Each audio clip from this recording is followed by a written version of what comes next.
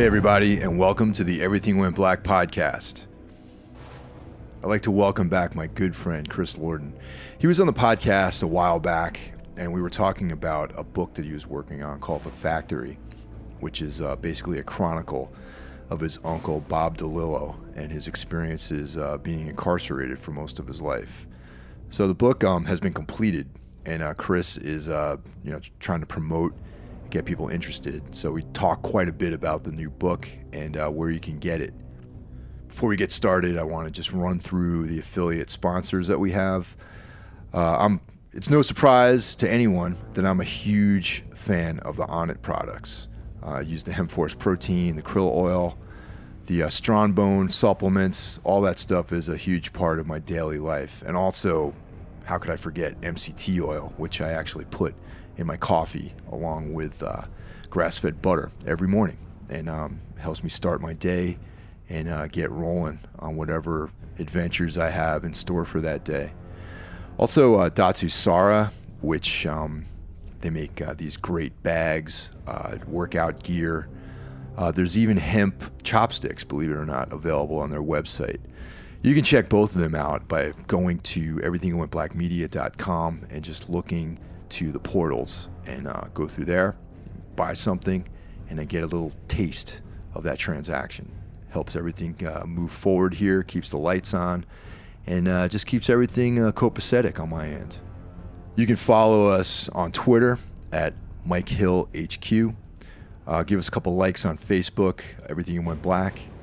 And feel free to write a review on iTunes. Give us a star rating. And that helps everything out, and that'll be much appreciated. And if you guys want to get in touch about anything, you can always hit me up on Twitter and Facebook. And so here we go. So when was the last time we had you on? Was a couple of years ago when you came. Yeah, it was a while back. I was still much. I thought it was much closer to the end than I really was. The editing took so much longer than I thought. Like finishing the writing was the beginning of a whole new process. The editing was where the work really came together. It was like I had a bunch of ideas, but I didn't realize how loosely strung together they were until I really tried to make it cohesive from beginning to end. And so the editing, myself and through one person was a main editor. I had another person contributing with ideas as well. But to put that whole thing together with one cohesive, consistent voice, that's where the work really came in. Then checking all my sources, just making sure I had everything lined up, and then just physically making a book. There's a lot that went into that. So It felt cool to do it all myself. I didn't put it in somebody else's hands and then be disappointed with the end product. It was kind of nice to have that full 100% DIY control, because I have in my hand exactly what I want.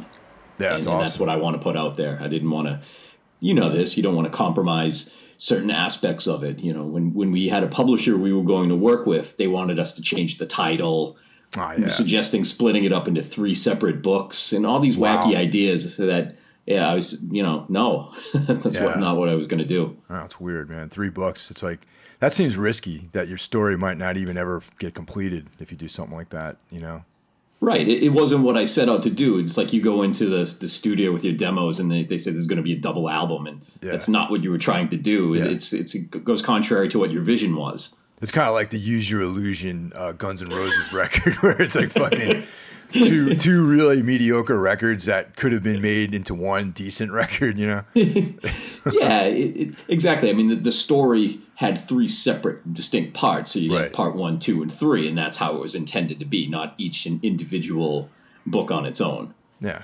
Right. So I didn't care how long it was going to be at the end. I just wanted them to all be together. So that was one of the big things, like pulling that all together. But it does feel really good to finally have it all done. And, like I said before, the signal's like a new journey. Like how are we going to get it out to the world at this point? And we're working on that, and we're getting really good reception so far. People are really dialing into that these are issues that are important right now. So when I first met you, like when we first got to know each other way back in like the 90s when I was living in Boston, I remember you telling me about your Uncle Bobby and being, the details of his case and him being incarcerated all this time. So how long have you been thinking about doing this book? Like, when did the thought finally cross into your mind that you wanted to do something like this? I mean, the idea, it was just like the more I learned about his story, I went and like pulled the archives out of the old Boston Globes, and I found all these articles from the 60s and 70s into the 80s about him that verified all of his story, and then a lot more than I ever knew. And when I first met you, he was still in prison. Yeah, that's what I mean. Like, he was in jail. And in fact, when I met you, he was in solitary confinement for escape. That's a crazy story. Yeah. Yeah, and his story was just really fascinating to me. And the more I learned about it, it just got deeper and deeper. And I always thought I would want to kind of pull together all these different stories from all the different sources and put them down. What I was thinking was sort of a longer article that you might see in a magazine like the New Yorker or something like that. And that was the intent. So the first time I ever mentioned it to him, the approach was, I want to write an article. And very quickly, the word book came up. You know, I didn't set out to become an author. That was not like a bucket list thing of mine. It was, let's get this story written down. And, you know, he trusted me enough to take on the story. He had other offers from people that wanted to write his story, that probably, truth be told, are better writers than me and could do a better job. But what we did, the way it was many interviews, and he had to open up a bit about some tough subjects. And so I think he felt more comfortable doing that with me. Yeah. And, I respected that in the way I approached it and wrote it down and retold it in the book. So his story is just like so many different, incredible facets to it. I just felt really strongly that it needed to be recorded. And not only that, but what it means in the bigger picture. Yeah, because people who aside from the actual story itself, there's another sort of higher level, objective to the writing that you did. Most definitely. Yeah. He was not interested in just telling a book full of prison war stories, which it easily could have been. Right. And I know people like to read that stuff. And, there's that element in the book. There are different stories that are just interesting from somebody who's wants to know what prison life is like. But further than that, it's we wanted to make a book that had carried some social significance as far as, alerting people and making them understand as to what's going on inside of prisons and the things that go on behind those walls that most people don't know about, that if they did know, they would think it was very unfair, and it's not about being a bleeding heart liberal towards inmates. It's about like fairness and justice and some of the things that happen in there. And he's very credible when he speaks to those issues. So that was part of what we wanted to do. And I think we achieved it. I think we got that done.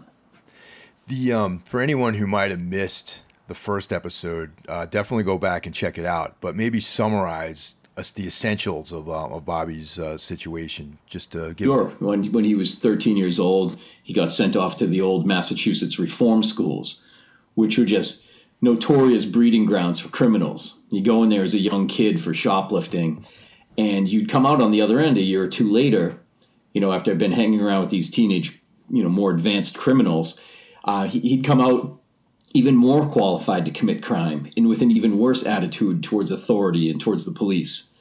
And he said when he first got to prison at 18 years old, most of the people, he already knew everybody when he got to jail. He knew everybody from reform school. And he learned all kinds of criminal tricks. And when he went to prison, it just continued. What we were talking about in the book was once you got fed into a system like that, it's incredibly hard to get out. You got stuck in this mechanism that just set you on a path that was like almost impossible to break. So that the state, through the prison system, was creating these people who went on to become career criminals and become bad people, or, in the eyes of society at least. So he went to reform school, then he went into prison after committing a couple of robberies. And then when he was 21, he and a friend participated in a robbery right in downtown Boston. And the robbery went bad, so they ran off and split up in different directions. And his partner shot and killed an off-duty police officer. So in Massachusetts, under the felony murder rule, they were both committing the felony of robbery, and someone died. So Bobby ended up getting a life sentence, first-degree murder, because they were committing a robbery and somebody died. On a side note, the other guy committed suicide before he was caught. Wow. So Bobby was the last man standing, and he got a natural life sentence at age 21. Damn. his a quick review of what happened to him in prison was he escaped 3 separate times. Each one of those is a tale in and of itself, and those are all detailed in the book. He was the president of the first, the prisoners' union, where they made a very real attempt to unionize the same way workers would. And that is a book in and of itself. That's a separate book called When the Prisoners Ran Walpole. He actually wrote a piece in there and was quoted heavily in there. And that story is highly interesting, and it's spoken about in The Factory as well. And he was managed to write his own appeal, and in 2003, he was released from prison. So he got out of prison after 41 years and had to walk back into a society that was dramatically different than the one he left back in the early 60s. Yeah. He had to figure out like how to get around Boston. It looked so different to him. How to just, go food shopping and like all these things he never had choices in were now suddenly like these overwhelming choices from every direction, and how to navigate that and survive and stay within the boundaries of the law. So that's his story in a very, very brief nutshell, but then there's so many details within that structure. But that's sort of the overview of, what happened to him in his life. Just the idea of being out of society's influence for 40-something years, it's almost like being a time traveler, man, and traveling into Absolutely. the future. It's insane. That's a very fascinating part of his story, and we talk about it in the book. Is he said that when the day he got out, he had to go to CVS with his brother to buy toiletries. Yeah. And he was looking at all the toothbrushes and all the, different styles and sizes and colors. And he was confused. He didn't know which one to pick. Yeah. And he couldn't do it. It became very overwhelming to him, and he couldn't do it. And so he sort of uses that as code for when he's becoming overwhelmed just by having too many choices. His whole life he was handed a toothbrush. Yeah. Now pick. that can be, it's hard for us to imagine that, but from his angle and his perspective, that was overloading his brain.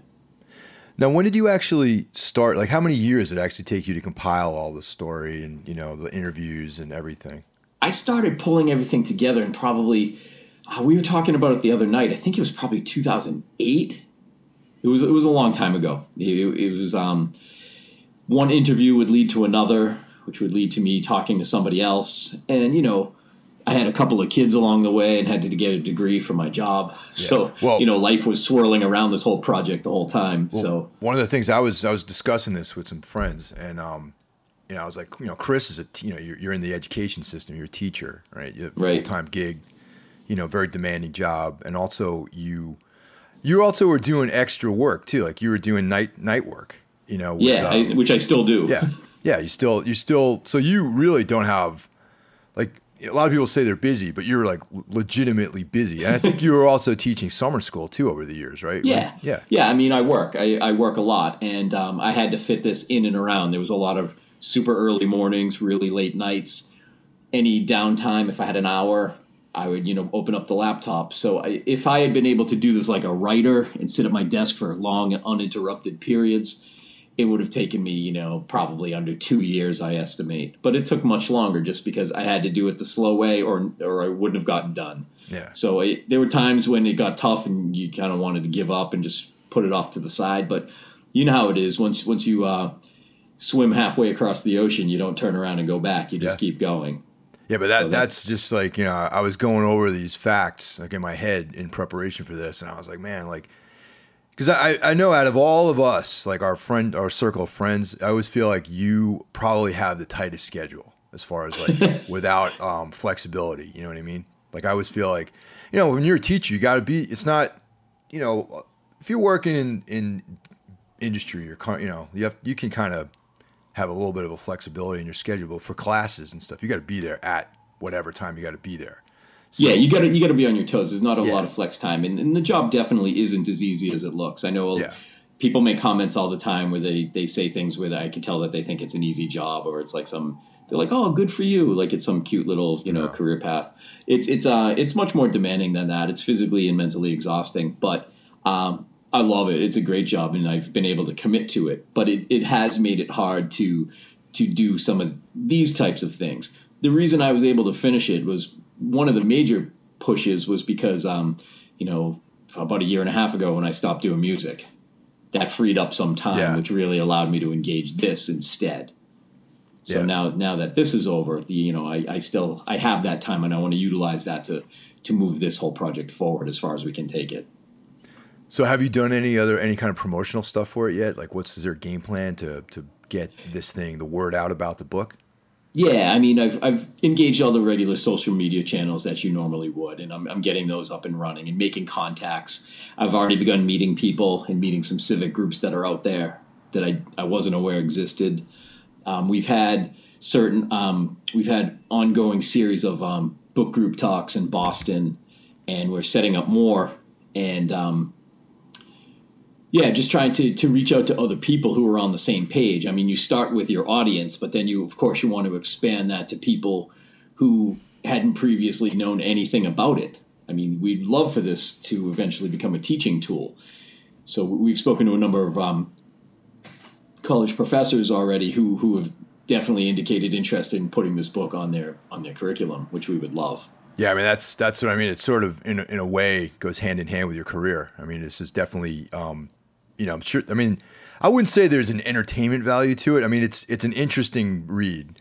However, it's not like it's a drag. Some of it, you know what I mean. You read some of it, and it's a fucking bum out, man. But it is, and I forget that sometimes because I've been over it so many times. But because that's one of the things people have been commenting. They're like, especially people who know him. They said, I didn't realize his story was so heavy and so sad. It really is, but. As far as, he's come in to speak to my classroom, but I feel like there's an ethical boundary. I don't want to be using my class to, shill books to kids and to students. It's out there. If a kid knows how to search my name, they can find that it's there. And I acknowledge it and I'll talk about it, but I'm not trying to be a salesman, at least to them. If they want to, they'd be kind of corny if I was requiring them to buy it. Yeah, right. It's part of the textbook, curriculum textbook. But I mean, I know college professors do that routinely, but I'm not going to do that. Yeah, definitely.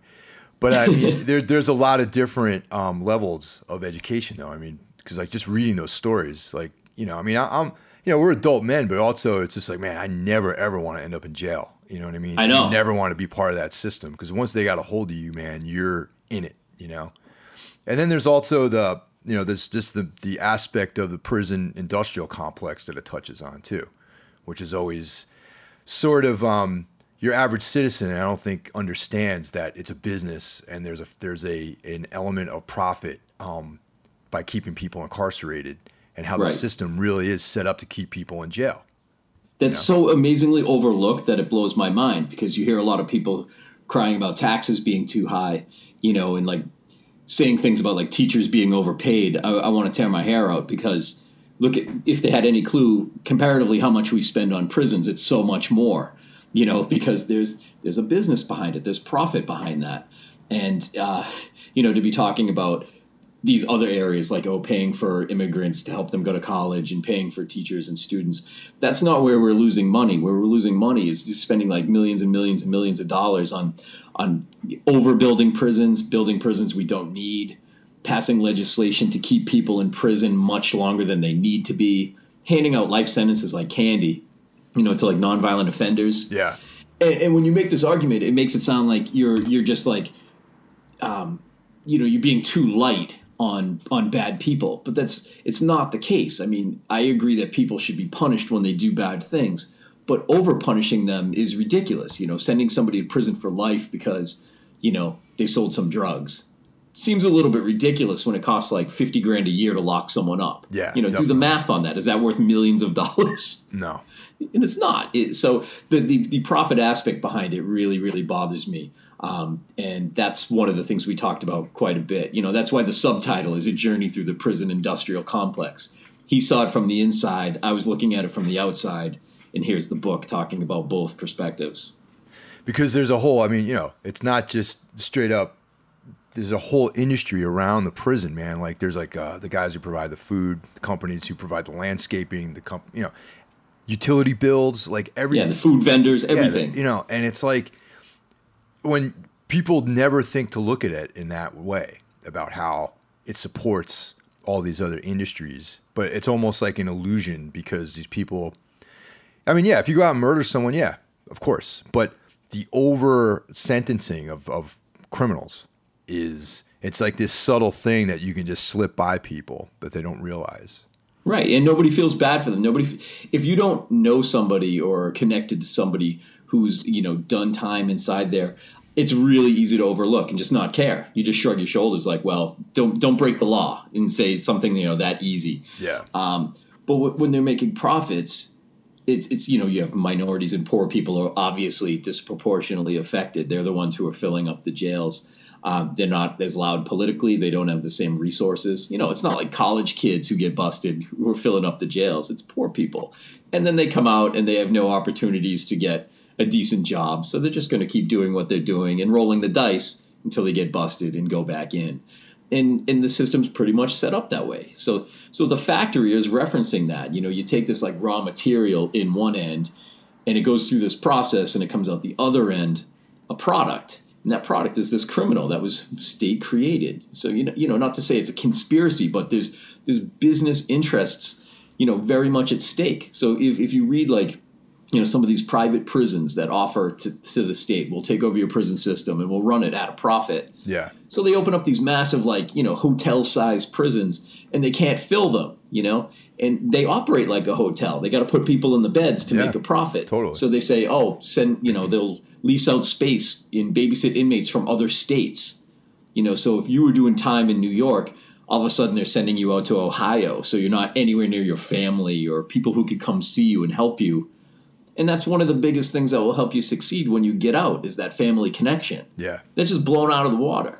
Yeah. And it's like, they're manufacturing like repeat offenders basically. Absolutely. People, keeping these vendors going. And they put one of the major private prisons called CCA in their mission statement, to their shareholders. It's saying like, we have to be careful. Changes in the law. If they start letting people out and if we incarcerate less people, this is going to affect our profits. It says it boldly right there. And so really they're kind of shifting towards like, just detaining immigrants indefinitely. Oh, yeah. That's where their cash cow is right now. Yeah. And that makes sense with all this like Homeland Security, like borders, all this bullshit with Trump and, Yeah. He's pumping that up completely. Like he's like the main guy saying like, this is what we got to do. He knows what's going on. Yeah. I'm sure he's got some sort of financial interest in these things, being the. Yeah. I don't know that for sure, but I'd be surprised if he didn't. Yeah. Being the quote unquote successful entrepreneur that he is. The guy's he's been bankrupt, I don't know, like how many 5 times in his career, and like, I mean, I don't know. I can go on and on about that guy. Yeah, I know. You being in New York City, I don't know how like, how you process all that. Like this guy living in your city, who represents New York to the rest of the world, and just being out there so publicly saying the things he says, it's pretty mind blowing. It's kind of embarrassing, really. I mean, because I'm in contact with a lot of people from. Europe and even Canada and it's like very embarrassing that he has gotten as far as he has in the presidential race. And they hold you accountable for your government too. Those Europeans. Big time. They come right at you. Yeah, totally. So I don't know. It's interesting this year. This coming election is like it's got me nervous. There's no clear candidate on either side really. Absolutely. It's unlike any other I've seen before, and I don't know what's going to come of it. I'm curious to see how this is all going to work out, just like everybody else. But it's scary. There's nobody to genuinely get behind. I like some of the ideas I'm hearing, but I don't believe for a second that like any one person can step in there without Congress helping, and get anything done. So if Congress is going to resist, nothing's going to happen. And we've seen that before. So just some of the particulars about the factories, like what's the story behind the publishing? Like how'd you get that sorted out and everything? Yeah, the publishing, I was going along for a long time without really addressing that issue. But then, I'd say this is probably a year and a half ago. We had worked it out with a small publisher who does stuff that's right along these lines. In fact, they had put out some books by a guy named Ralph Hamm, who's mentioned in the book and quoted in the book. He was Bobby's counterpart. He was the vice president of the Prisoners Union that Bobby was the president of. And they put out several of his books, and we were pretty happy to want to be aligned with him in his writings.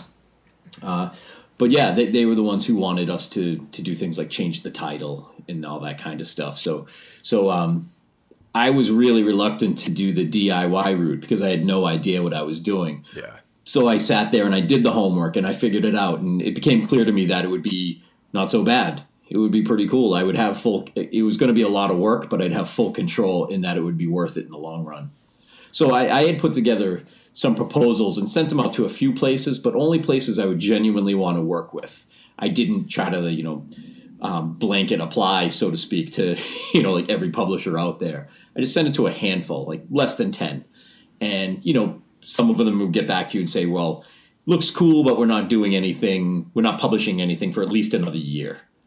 Things like that. So, timing's everything, of course. So the more and more I looked into it, I said, this will be in my control and on my timetable if I do it myself. That all being said, now that it's out and if, we're able to succeed with getting a number of these out there, somebody, of course, might want to reprint it and repress it and all that kind of stuff. So we'll see what happens. That's a little bit further on down the road than I am right now. Can you get it through Amazon or any of those outlets? It is. Yeah, it's on Amazon right now. So it's like what I'm telling people is probably just go through Amazon. But if somebody's here in my area, lives near me, I can get them a copy for, saving the shipping costs. And I can even sell it, significantly cheaper. Much like with a band. You can buy it online or you can just buy it straight from the band, save a few bucks and support them directly. So, I leave it up to people's options. I can't really get into the business of doing like all the mail order and stuff. So that's a beast. I'm too busy for that. So I kind of tell people if they want to just go through Amazon. Now with Amazon, is it one of those deals where they fulfill the ordering and stuff, or do you? Yeah, it's like print on demand. Oh, exactly. Okay. So there's not a warehouse of like 5,000 books sitting on a shelf. You want it, they'll print it and send it right to you. Cool. And it's fast. It's just as fast as any other service. Have you ever thought about doing an audiobook version of it? I have. Yeah. Haven't gotten to that yet. I haven't even released the Kindle version yet, but that'll come later on. The audiobook would be pretty cool, but I might have to pay you because you have a way cooler audio voice.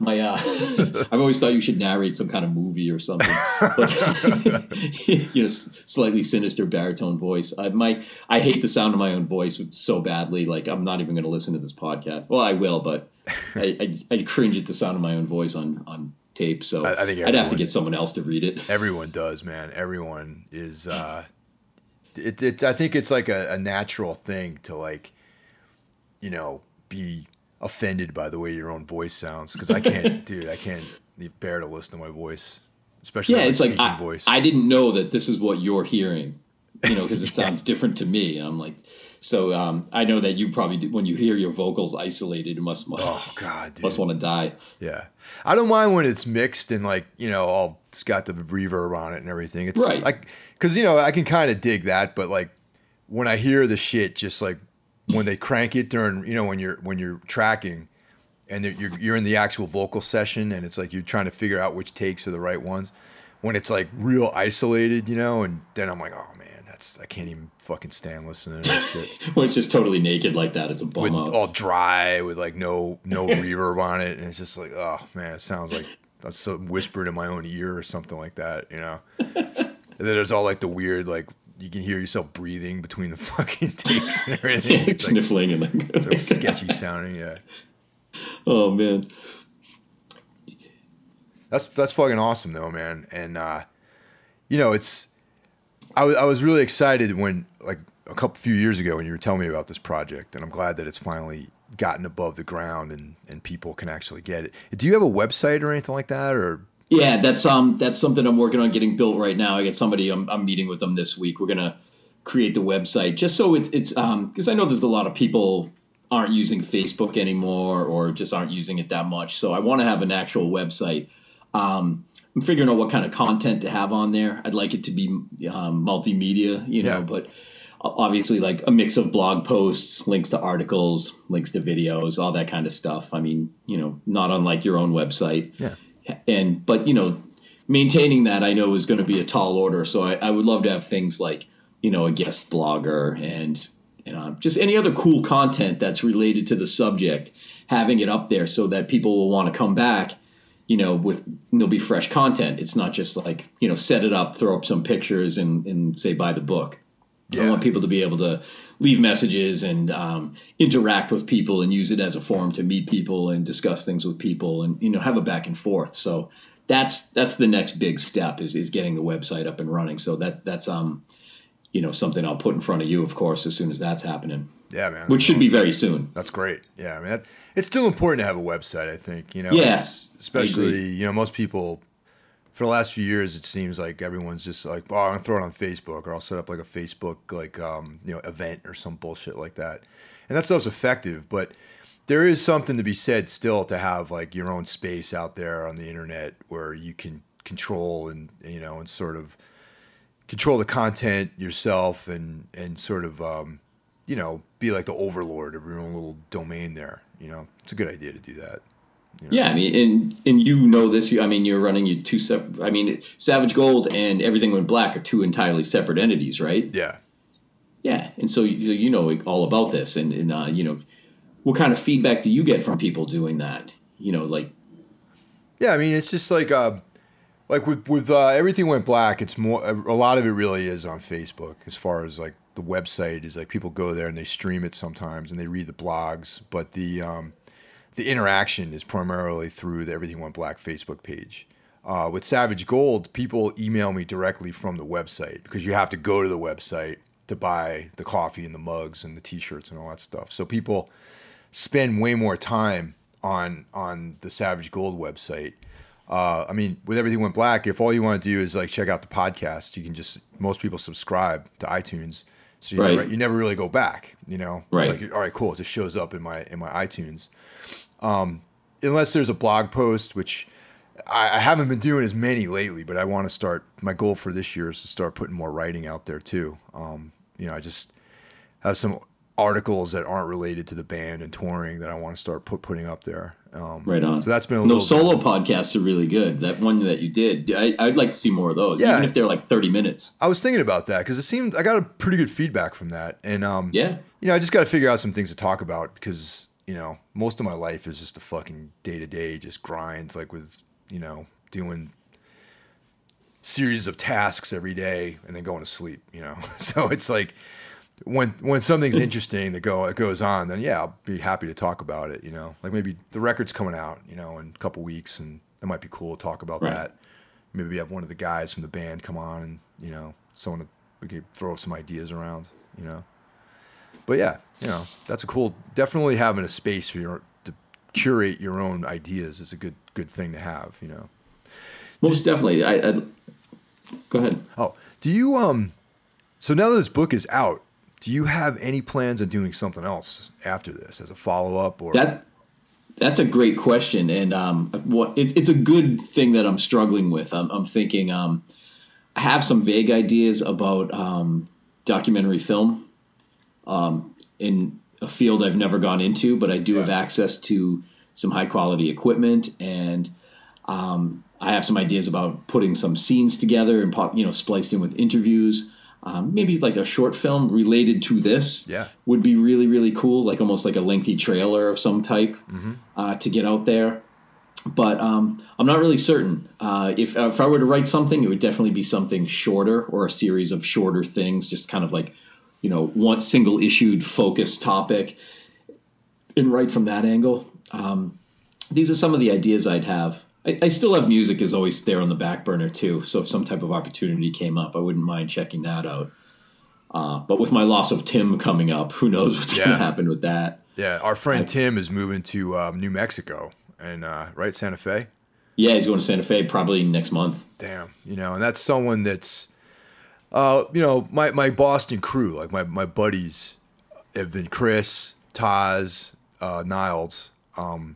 Who was, I actually played in a band with Taz in Anodyne, the first version of that band. Another guy named Chris Mountain and Tim Schmoyer, who Chris Lorden and Schmoyer used to be in a band together. Several bands. Yeah, I've been playing with him since '93 up until last year. Yeah. That was like a marriage. Yeah. It was always like the rhythm section, you and Tim, and then you also play guitar at certain points too. Right. Right. So he's been like, my closest musical ally, of course, and long-term friend. So him leaving is, we'll stay in touch, of course, but not having him just down the road is going to be an adjustment. Yeah, definitely. And, he just dropped it on everybody a few months ago that he's planning to move out to the Southwest, which is a beautiful part of the country, but fucking far away, man. Right. Well, he's going to have his studio there. So the idea is someday, just we'll throw some tracks back and forth online and then fly out there and spend 4 straight days without sleep, hammering something out. So that would be really cool. I look forward to that. No, it's awesome. Yeah. It's funny. I was thinking about back in when I lived in Boston, when driving out to a lot of times we stayed at Tim's house. That was like our home away from home whenever we were up there, like either be it on tour or when we recorded the Heroes cover. Right. Tim recorded that, and we stayed at his house. So we were constantly, every few months, there'd be a trip up there, stay overnight for a couple days, hang out. And you remember that gym that was in Watertown? I think you used to train there too. Yeah, I'm trying to. What was that called? I don't remember. Like Super Fitness or something cheesy like that. Yeah, that was it. That's still like a gym, because like when we drive out there to Tim's house, it was kind of on the way. And every time I drive by there, I'm like, for years, like the entire time I lived in Boston, I used to work out there. And you worked out there too for a while. Yeah, I did. And what's funny for anybody listening not from Boston is that's right in the very same area where the post-marathon bombing, all the when they captured the suspect and all the neighborhood shooting and the helicopters and everybody was in lockdown. It was very close to there. Really, I didn't know that. Yeah. Huh. They're filming a movie right now, and they asked Watertown if they could shoot the scenes right in the same neighborhood, and they shot it down. They said no. Wow. It's like a Mark Wahlberg produced film. Huh. What are your thoughts about Mark Wahlberg? I have kind of conflicting ideas about that dude. Well, I don't know if you know about this, but he's trying to get the governor basically to pardon him for his crimes that he committed when he was still Marky Mark and, beat up some Vietnamese guy in a racially induced robbery. He's like, I'm a Hollywood star and I have the Mark Wahlberg Foundation. I mean, he seems like a good guy and he's older now and he's a dad, but he's definitely like working that angle to get that taken off of his record. And it'll probably work because, he has wealth and privilege, and that kind of bothers me. I mean, I can't blame him for trying, but that kind of bothers me. Well, I don't understand what difference it even makes at this point, really, right? I mean, right. He's already sort of succeeded at what he's trying to do, and I mean, I don't understand why it would even matter whether or not he has a record or not, I don't know. I guess some people want to like scrub themselves clean if they have the ability to do so, even if it's just symbolic. Yeah. That's interesting. I don't know. I don't have a criminal record that I'm trying to hide or something like that. So I don't know. But it's but speaking of that, kind of looping back around to Bobby, he still has. When he got out, he had a first-degree murder conviction on his record, but he was able to write an appeal where it was shown from the trial transcripts is that the judge gave instructions to the jury that indicated that he was not presumed innocent. So the judge in 2003 said, well, that made it so his rights were violated, so I'm going to order a new trial. Oh, so you got 40 years later, witnesses are dead, people don't remember anything, and the prosecution knows there's no way we can convict this guy, and we don't want to just see him walk with a clean record. So what they did was offered him, if you plead guilty to manslaughter, your sentence will be time served. Oh, right. So he said, yeah, okay, I'll plead guilty to whatever, just as long as I can walk out of the door at the end of all of this. And so that's essentially what happened. So to this day, he has, a manslaughter conviction on his record, which is significantly less than first-degree murder. Yeah, absolutely, yeah. It shows that there was some kind of, negligence involved. You didn't intend to kill somebody. And the fact of the matter is he never killed anybody ever. Yeah. He didn't shoot anybody. He didn't point a gun at anybody. He was in a robbery, but he was serving life without having killed anybody. Man, it's funny how, well, not funny, it's interesting how, I mean, basically Damien Echols had to, say he was guilty of a crime to get out of jail too, which is like it sort of goes against logic, really. I mean, if you like apply everyday logic to the situation, it's like, doesn't really make any sense, but that seems to be the way the law operates sometimes. It is. And he was in this position where when they first said, if you plead guilty, we'll let you out, and he refused. It's this thing called the Alford plea, where you can basically acknowledge that you had a role in it, but still maintain your innocence. Right. And he originally refused. He said, no, I'm not going to say I did it just so I can get out. But then he realized, well, I'm on death row. Yeah, man. So why don't I get out and then fight for my innocence from the street instead of from my cell? That's a good angle, for sure. That's a good plan. It was a good plan, and it was a real trip because I followed his case closely for so many years. And then when he got out, he immediately moved to Salem, which is right up here where I live. And, to look over and see him eating with his wife in a restaurant kind of blew my mind, because I'd seen that guy on film so many times. I'd shown his film in class. So I've seen it more than the average person. I've probably seen it 30 times, in the last 15 years. And I've watched it so in depth and read so much about it. And just to see him just kind of sitting there, knowing that nobody in this whole place knows that kid was on death row. Yeah. He's just sitting there having a meal. I didn't approach him. I didn't bother him. But it was just very odd that, this kid from Arkansas who made this international story, and I just looked over and he's like sitting there in this, regular small town in Massachusetts having lunch. Kind of blew me away a little bit. I did want to speak with him. Like I was a little bit awestruck. Sure. I'll admit that. But I was respectful enough to just leave him alone. Yeah, totally, man. But it's just it's really interesting about how the law works. I mean, it's funny when you go back and there's these cases being revisited, like Making of a Murderer. I'm sure you've seen that documentary. I have. Yeah, and I mean, I watched 1.5 episodes, and it was too depressing, and I was like, man, I don't know. I'm gonna finish watching it at some point, but the mindset that I had at the time that I was watching it was not the best mindset to be watching it, because I was like, man, this is like too heavy for me right now. And like, right. But yeah, I mean, that's left and right. There's all sorts of negligence. There's all sorts of, and I'm not saying that I believe the guy's innocent, or I'm not saying anything. I'm just saying that there's been lapses in police procedure. Right. And that seems to be almost a common thing. Well, guilt or innocence aside, what you can definitely see from watching something like that is that he was not treated fairly.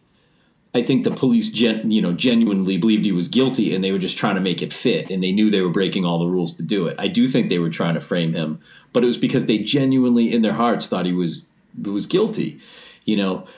Something that I always talk about, because I have shown things like this to my students before, is films like this, like The Jinx, The Staircase, any of these like ongoing murder mysteries. Students are requesting if they can watch Making a Murderer right now, and I might. We might watch it. Is that we're only seeing what the filmmakers have chosen to show us. They have a narrative they want to put in front of us, and we're accepting what they've shown us, but we have to remember what we haven't seen might change our views or perceptions on this. So if we weren't sitting on the jury where we heard everything over hundreds of hours, we need to be careful about, the opinions that we're forming. Yeah, totally. Yeah. I don't know if you've heard about this case that's from Massachusetts. This would have probably started. Were you living here in the early 90s, like 92? No, I wasn't here. I wasn't in Massachusetts. I moved to Boston, I think, in like 95, 94, somewhere in that range. Yeah. Okay. So I might have known, depending on what it is, I may or may not have known about it. Yeah, in 92, there were 3 kids who got drunk, and they wanted to commit a robbery. One of them, the oldest one, was 17, and he punched out just a random MIT student who was from Norway. And then the second kid stole his wallet, and the third kid stabbed the guy. And so the stabber was 15. Oh. So he got tried as a juvenile, and he did 10 years. But this kid, Joe Donovan, the 17-year-old who threw the punch, they tried him as an adult, and he got a life sentence.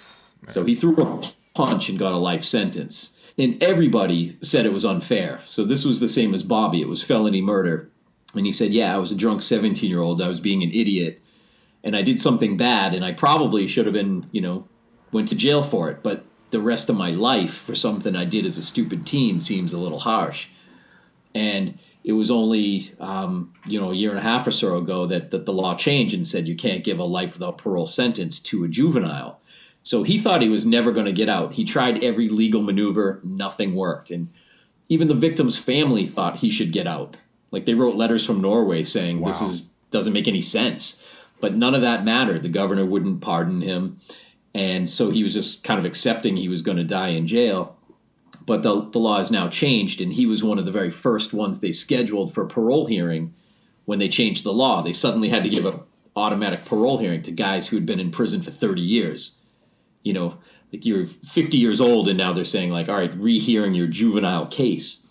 And so he was a good candidate to get let out. So right now, he's scheduled to get out any day now. He's in a pre-release center, and, you know, there's a lot of people pulling for him, but he's also pretty scared about getting out. Like he's been in for so long, he's kind of frightened about what it's going to be like when he gets out. Yeah, it goes back to that time travel thing. It's like you fucking get propelled into the future. You know, I mean, if somebody was like, all right, Chris, we're going to take you now and throw you 40 years from now, I would be terrified, man. Oh, that'd be horrifying. Like you get out, this guy's going to get out and not know how to use a cell phone. Yeah, totally. You know, or you know, going online will be confusing. Like you'll have to be shown what that's all about. Yeah, because even back then, like even like in the early, I didn't have a computer back then. I didn't get a computer until like the late '90s, man. You know, it's me like, too. You know, you didn't know. Yeah, you went to college with no computer, right? Yep. No computer. We had a notebook, and that was it. Yeah. You know, no computer, no cell phone. Imagine that now. No internet. There was no like online shit. Like I don't even know what college is like now, but like I imagine that there's all sorts of online. Like, you know, online classes. Really? Yeah. Your professor just opens up a chat room and you have to comment and he throws questions out and you have to, you know, post your papers and other people give feedback. Weird. I mean, that's pretty common now. You know, like long distance learning is like a big trend and universities are jumping on that so they can pull in students from all over the place, you know, all over the country. That's interesting. And outside of the country as well. You know, you just all log in at the same time and you do that. And, but to imagine having no idea about any of that and then being released into the world. And if you didn't have a strong family structure, this guy, Joe Donovan, just happens to have a family waiting for him, like with his bedroom all ready. Where would he go if he didn't have that? Yeah. You know, Pine Street Inn. Yeah, really. That's where he would go. He'd end up on the street probably, you know? Yeah. And that was Bobby's case too. He was lucky enough to have family to take him in. And he said, I wasn't going to go live in Pine Street Inn. I was going to go commit more crime if I had to, but I wasn't going to live in the gutter. Yeah. And you can't blame him for that. I can't blame him. Some people might have judgments about that, but I wouldn't live in the gutter either. I would do what I've asked students before, if you had no money and no job, would you do illegal things to help survive, you and your family survive? And they all say yes. I was like, all right, well, that's some people's reality. It's not just a hypothetical question. So, slow down on judging people who might sell some drugs or, that they know that's risky, but don't judge somebody who's in a worse situation who didn't have the same things you did growing up is the point. I just want them to think about that. I'm not trying to, tell them how to think, but I'm just saying, consider this because at their age, you can tell that they haven't. Yeah. Yeah, definitely. These are not the kind of things you think about at that age either. You're pretty much black and white. You have like a, whatever family that you were brought up in, you have their values superimposed on you. And you're not maybe as flexible with the way you see the world at that age. So, yeah. Absolutely. And I try to think back if I try to recall my own self at that age. And I'm sure I did. It's hard to really recall what my own mindset was at that time. But I'm sure I saw things in much more black and white terms. People sell drugs because they want to drive a fancy car. It's a lifestyle. As opposed to, I do it because, my mom's sick or I have a kid or whatever the reason might be. And you don't have an opportunity to get a decent job. So if somebody has an opportunity at a decent job, they'll take it and not risk going to prison and losing everything. Yeah. I'd like to think that. Some people, I'm sure, disagree with me, but I would like to think that. There are definitely some people out there who like the life of crime, like vibe. You know what I mean? Like there are people that you and I both know that are like came from good families that end up becoming like, say for example, a biker or something like that, like in a gang, Yeah, they didn't need to do that. They wanted to do that. Yeah. And, that's I know exactly what you're talking about. Yeah, those are the exceptions. You know what I mean? Absolutely. Yeah. But, hey, man, did you see that movie Cartel Land, that documentary? No, not yet. It's in my queue, though. I definitely want to check that out. Definitely worth checking out, man. I think it won some sort of award, for documentary film like Oscar possibly. I think so. Yeah, it's I'm hearing a lot of good things, but unfortunately I can't engage that conversation. I really want to check it out though. Looks awesome. Yeah, it's a good one, man. I just watched that a couple days ago. But so getting back to music, man. So you still every now and then you get the inclination to make some music. Yeah, I mean, it never goes away. It becomes a matter of time and priority. Like I work a lot of hours, obviously, and it became, a luxury. It was something like if I have the night off, maybe I would want to relax or I'd want to work out. And you have to coordinate it with 3, 4, 5 other guys, however many people you're working with. And that was sort of the beginning of the end in my situation, was that there was always somebody who couldn't do it. Yeah. And that was, I was ready to go, but I had to depend on other people. It wasn't a solo pursuit. And that started to become the reality of the situation. It was no hard feelings when we stopped doing it. It was just, you get 5 grown men who have jobs and families and things like that. It's really, really, really hard to pull together. The last time I played a show out and got home at 3 a.m., I got to be up at work I'm up before 5 every day. Yeah, definitely. So that's a pretty rough scene that sets me back a few days. Yeah. But the idea of music is always there. I love it. And I'm unable to commit to it at that level. So right now, since I left a year and a half ago, that I took up Muay Thai. Yeah. And that's my solitary pursuit. That's all in my control. And that was me trying something new. So that's sort of what I replaced it with, at least for the time being, because I've done music for so long. Sometimes you need to step away from it and then re-engage it later and have a kind of a fresh take on the whole thing. I'll play music again one day, just not where I am right now. I'm just taking a break. That's good to hear, man, because everyone knows those guys who their band breaks up and they sell all their gear and they're like, oh man, I'm not playing again, and they just get rid of everything and they never, and then 2 years later, they're like, oh, I wish I hadn't sold all my shit, and now I want to start playing music again.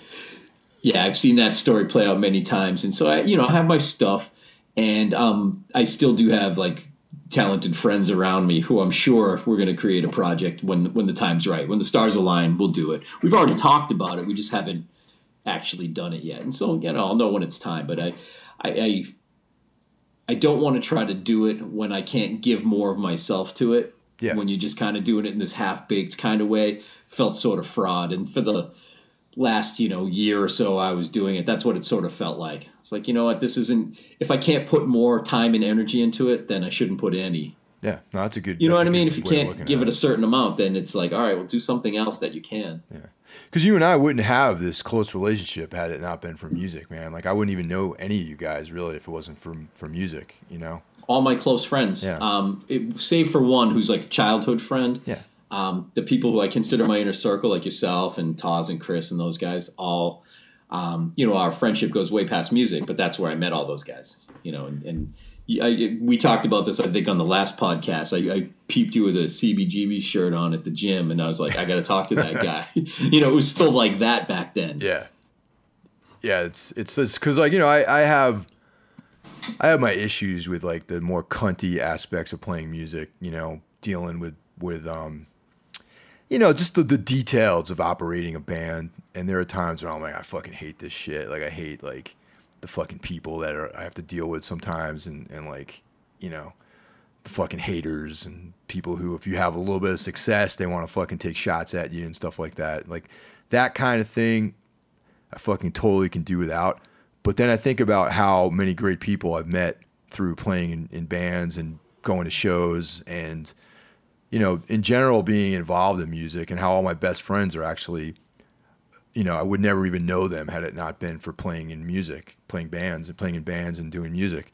And that sort of puts everything back in perspective, you know what I mean?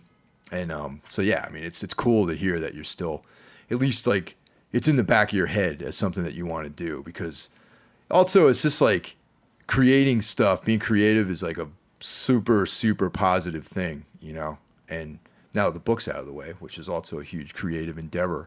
It's cool, to know that you're at least thinking about music. No, thanks. I mean, that's what I was going to comment on, is that, I'm not actively creating music at the moment, but writing and things. I am surrounded by creative people, and I want to continue to be, and I'm trying to be one myself. And it's a mindset and way of thinking. I'm not saying I'm better than anybody else, but I prefer to be around people who are forward thinking and have ideas in their head that aren't typical or mainstream, and want to share those with other people. I love having good conversations. I love listening to other people who I feel like they know what they're talking about. If you just shut your mouth sometimes and listen to somebody, you can extract some really cool ideas that, if I listen to somebody, sometimes like days later, I'm still processing what they were saying. And I really personally enjoy that. And music's been a forum for that. And I guess I'm trying to do the same thing with writing. Like I told you, with trying to promote, I'm trying to connect with other people, much like you would through a music scene. I'm sort of the new guy. Yeah. I'm showing up and I don't really have any key contacts, but I'm looking for those. All it takes sometimes is that one person who can kick the door wide open for you. And then you might end up with some, people that you end up having a relationship with for a long time. So that's I guess, a good analogy for where I'm at with writing and things like that right now, is that I want to get into that scene, and I'm trying to establish that now. It's funny, like just thinking back to the, playing music again. It was like we were friends, but we really got to be good friends, I think, when we did that tour together, like back in, I don't know, like fucking 1995 or 94 or something like that. That was like, I believe it was 20 years ago this month, if I really think it through. It was like, my old band Otis and your old band V-Card went on tour together for like 14 days or something like that, and we went all the way down to Gainesville, and we had that the East Coast thing. Yeah, it was an East Coast tour, and that was when you and I really got to be good friends. Just from all the ups and downs of that tour. Yeah, and just kind of in a small space, and like you started riding with us in the van, and we kind of engaged some long-term talks, which. Unfortunately, life today doesn't really afford the opportunity to talk to somebody for 6 uninterrupted hours. But I remember we got to do that a number of times. Like, we talked a lot, and there was no weird downtime stuff. It was just like this natural flow back and forth. And I remember that struck me pretty quickly, because when somebody meets you for the first time, whether you realize it or not, you could appear to be standoffish, and you get that. You're nodding. Yeah. But very quickly, though, just once we started talking, all that goes away. And it was really cool to meet somebody who, like, otherwise just, you've played with a million other bands, and I've played with a million other bands. We were both referencing bands that nobody even talks about anymore. But 20 years later, we're still connecting at this level, and it's really cool. It's like we just sort of passed through each other's lives, and it could have stopped right there. But I really, I'm happy with the fact that music was the starting point, but then it opened up all these other things too. Yeah, totally. So just to sort of summarize everything, the book is now available, and you can get it on Amazon, right? It is available on Amazon. I'll have the website out very soon. I'll link that up. If anybody's interested, they can check out The Factory. The page is on Facebook. And I'm sure they can link it through you as well. So that's out there, and I'm always putting new things, any events. This podcast will be posted there, obviously. So it's I'm trying hard to make myself reachable and available for anybody who needs books, wants to set something up, wants to talk, anything like that. So that's something to look for. I don't know what the website's, the domain name will be just yet, but it'll be something with Factory in it, of course. Cool. Yeah. You know what? When you get started with that, I can send you the actual code for the player, the streaming player, so that you don't have to just put like a link. You can actually embed the player that will play the podcast episode. Oh, I'd love that. That'd be great. I'll have to come down there to you where you are right now, to your studio, and pick your brain about some tricks of the trade. Yeah, totally. I mean, it's like it's actually, they make it real easy. It's just basically a line of code that. It's an embed thing, and you just copy it and paste it, and it shows up as like looks like a little player, the stop, start, pause, like all that shit. Yeah, right on. It's amazing the things they can do these days, I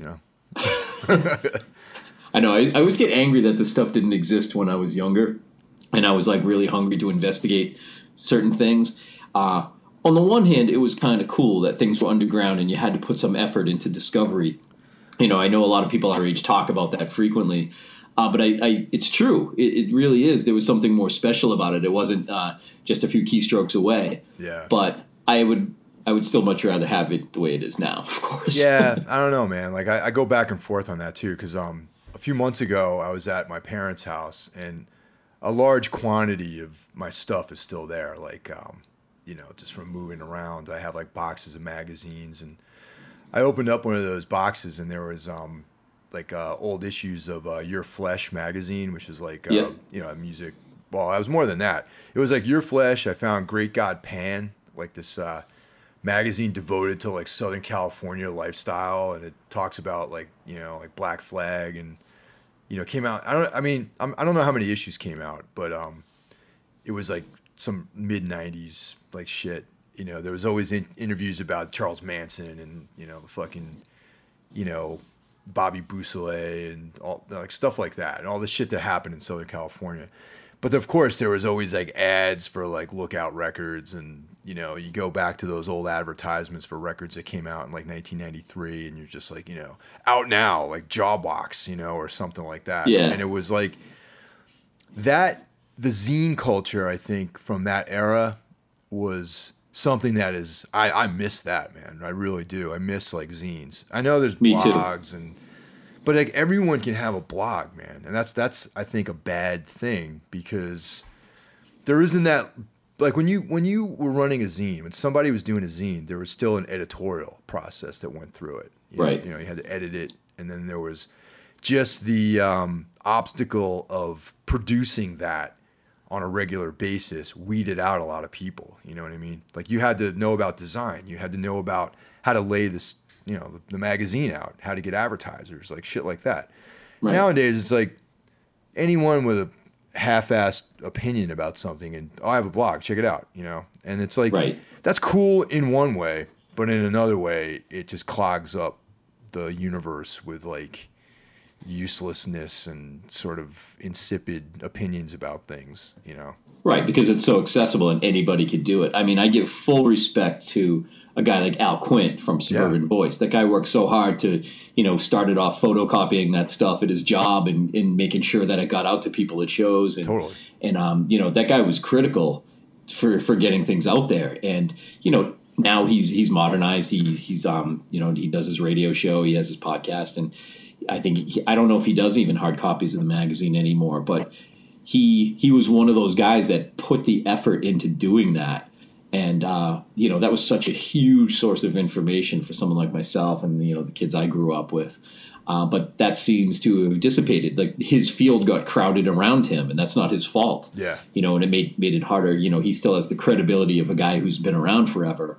But, back then, nobody was doing it, and he decided to put in the effort, and it was great. It was awesome. And you're right. It's anybody with a big mouth, and people can go on and trash talk and, give a bad review to a band or, say whatever they want. And on the one hand, you can gather all this great information that you wouldn't have otherwise accessed. But you're right. The other side is just this insipid bullshit that you don't want to hear. Yeah. And it's like, that's the one thing I miss too, and also, just finding out about stuff, like going to, like, there's a couple record stores around here, but none of them are really the kind of record store that I really want to go to. You know what I mean? It's like, for example, like, the Kids Will Have Their Say or something like that, like that was a milestone, it was a landmark in Boston, or Trash American Style in Connecticut, right. Armageddon, later on, Armageddon Record Shop in Providence, like places like that where you can go and there was like people that were on the same page as you, you know what I mean? Like the same sort of like, trip, like of hardcore punk, metal, whatever, weird music, and the guy that ran those places is someone you can talk to. Like, for example, Malcolm, like I have a pretty good friendship with him from the years. He used to be the owner of Trash American Style. It's like,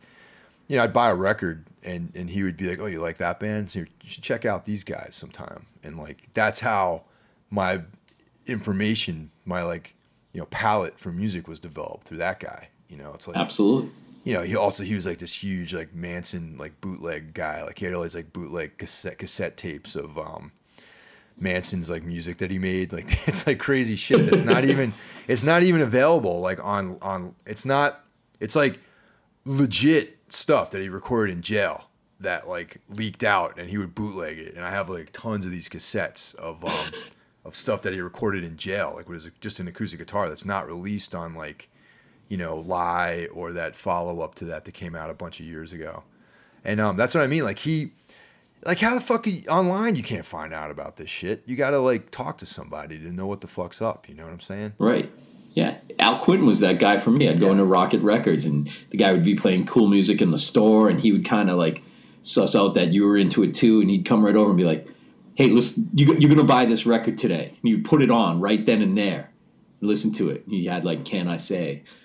You know, I was like, all right. I bought it right away on the spot. And it's like, I still listen to that record 30 years later. And you know, I give him credit for that. He was onto that, and he was more than happy to share what he knew with, like, you know, I was a kid.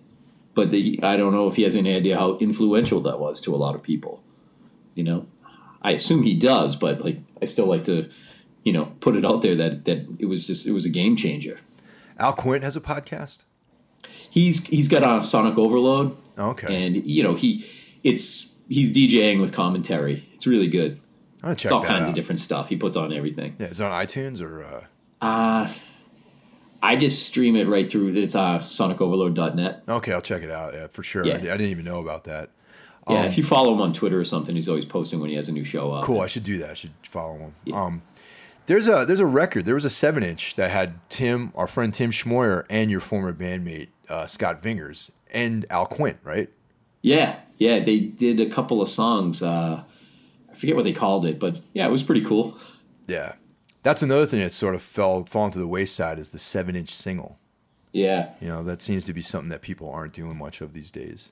Yeah, I don't even have a working turntable right now, and I still have a lot of records, and it's a shame that they're just sitting there. And you know, I'll admit that I can't wait to digitize them so I can listen to them again, but they're just sitting there.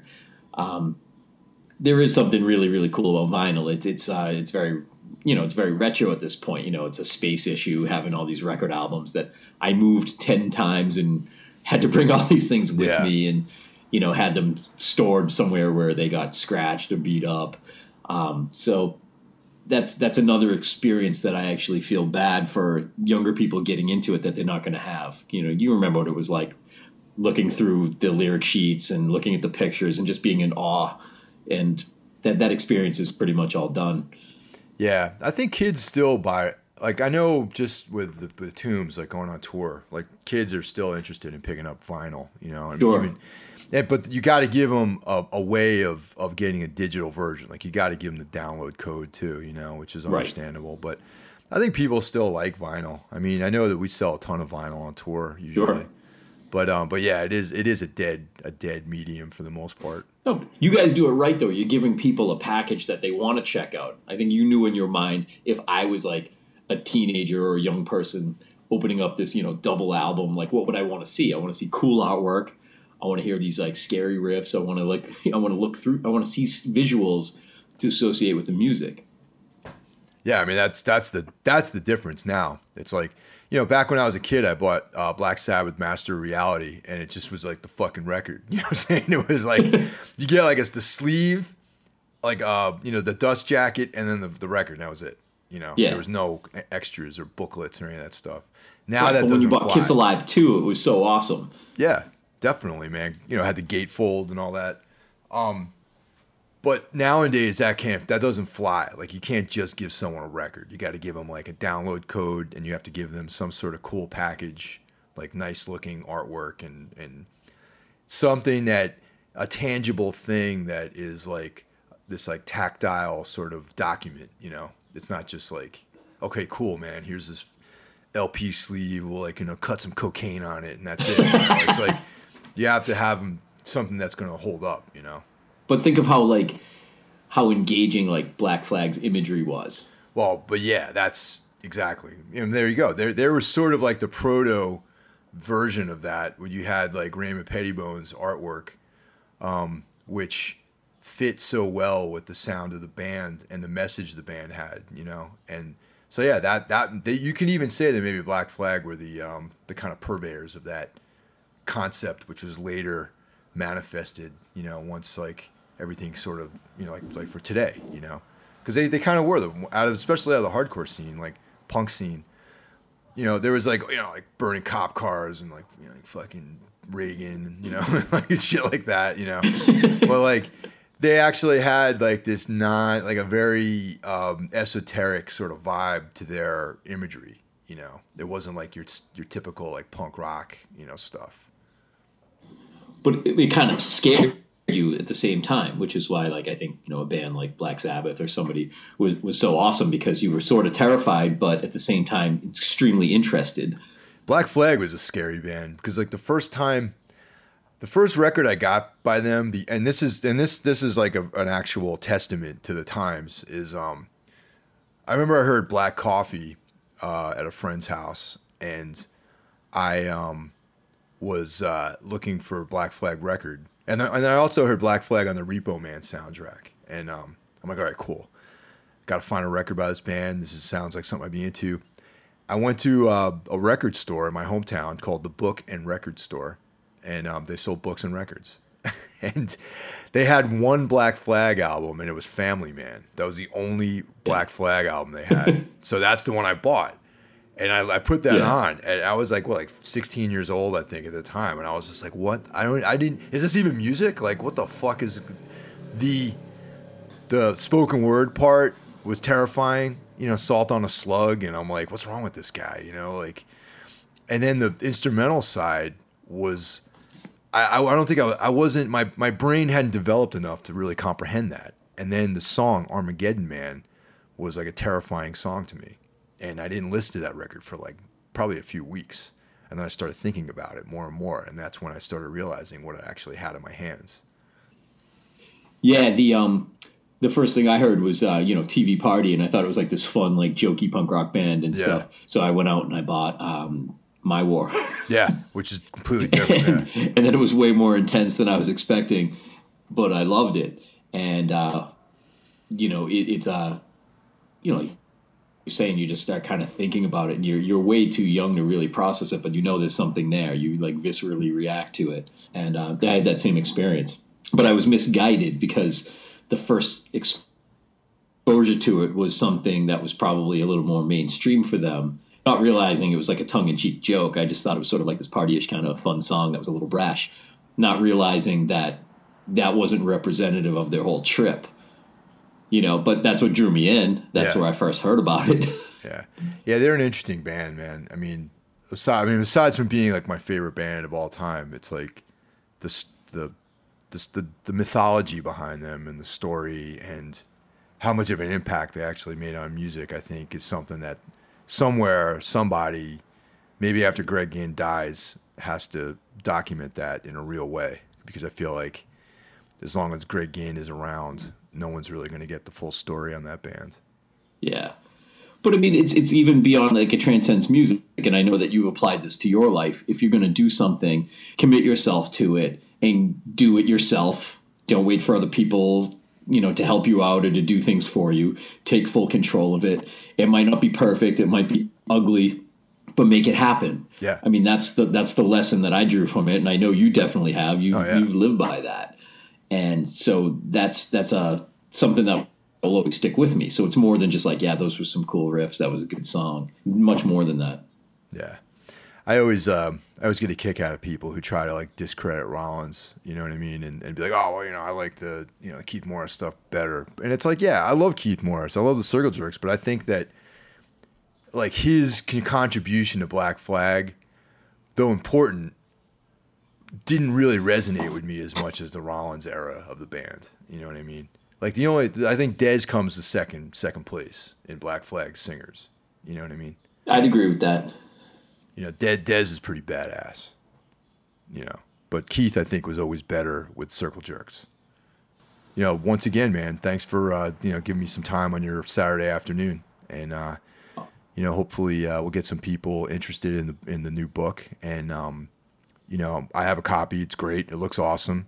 It also has a little subtle well, maybe not too subtle Black Flag reference on the cover. Yeah, I figured you'd like that.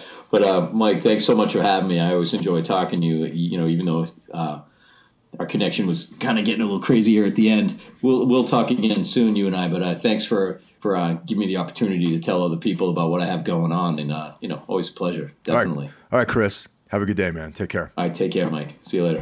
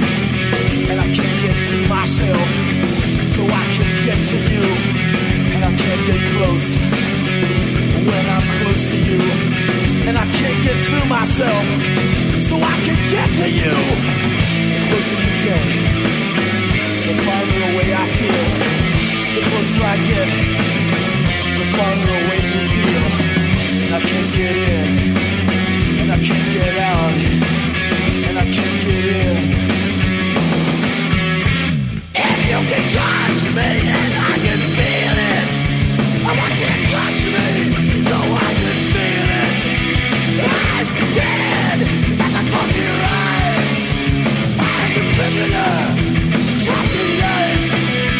I am the loser.